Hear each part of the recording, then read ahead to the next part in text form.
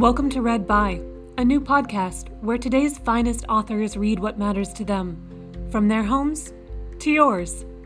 In this episode, Caryl Phillips reads 4 poems by C.P. Cavafy. To learn more from Phillips about his choice, check out the episode description. And now, Read By Caryl Phillips. Hello, this is Caryl Phillips. In these somber and pretty sad times, I'm going to read 4 short poems of reflection by the Alexandrian poet C.P. Cavafy, poems which perhaps speak to the aimless drift of time. An old man. At the noisy end of the cafe, head bent over the table, an old man sits alone, a newspaper in front of him. And in the miserable banality of old age, he thinks how little he enjoyed the years when he had strength and wit and looks. He knows he's very old now, sees it, feels it, yet it seems he was young just yesterday. The time's gone by so quickly, and he thinks how discretion fooled him, how he always believed so stupidly that cheat who said, "Tomorrow, you have plenty of time." He remembers impulses bridled, the joy he sacrificed, every chance he lost now mocks his senseless prudence. But so much thinking, so much remembering makes the old man dizzy. He falls asleep, his head resting on the cafe table. Candles. Days to come stand in front of us, like a row of burning candles, golden, warm, and vivid candles. Days past fall behind us, a gloomy line of burned-out candles. The nearest are still smoking, cold, melted and bent. I don't want to look at them. Their shape saddens me, and it saddens me to remember their original light. I look ahead at my burning candles. I don't want to turn, don't want to see, terrified how quickly that dark line gets longer, how quickly one more dead candle joins another. Very seldom. An old man, used up, bent, crippled by time and indulgence, slowly walks along the narrow street.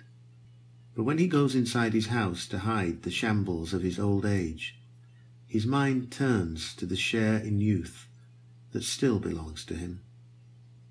His verse is now quoted by young men. His visions come before their lively eyes, their healthy, sensual minds, their shapely, taut bodies stir to his perception of the beautiful. Since 9 o'clock. 12:30. Time's gone by quickly since 9 o'clock, when I lit the lamp and sat down here. I've been sitting without reading, without speaking, completely alone in the house. Whom could I talk to? Since 9 o'clock, when I lit the lamp, the shade of my young body has been haunting me, reminding me of shut, scented rooms of past passion. What daring passion!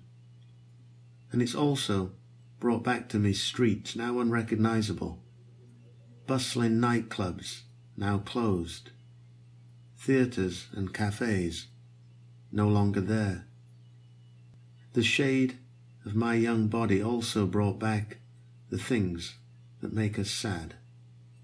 Family grief, separations, the feelings of my own people, of the dead, so little recognized.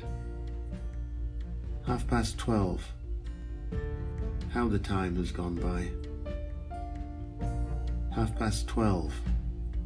How the years have gone by.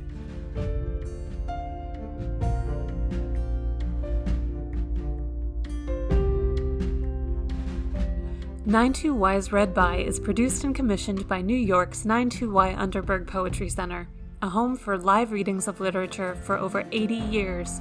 To invite more authors into your home, subscribe to 92Y's Read By wherever you download podcasts. If you enjoyed this recording, please share it with a friend. Tag us on Twitter or Facebook, 92Y Poetry Center, and let us know your favorites. If you extra enjoyed and you're able in this uncertain time, please visit 92y.org/help now to donate to support 92Y and its new digital programming. We rely on your contributions. Thank you. And thank you for listening. Find more great readings at 92y.org/archives.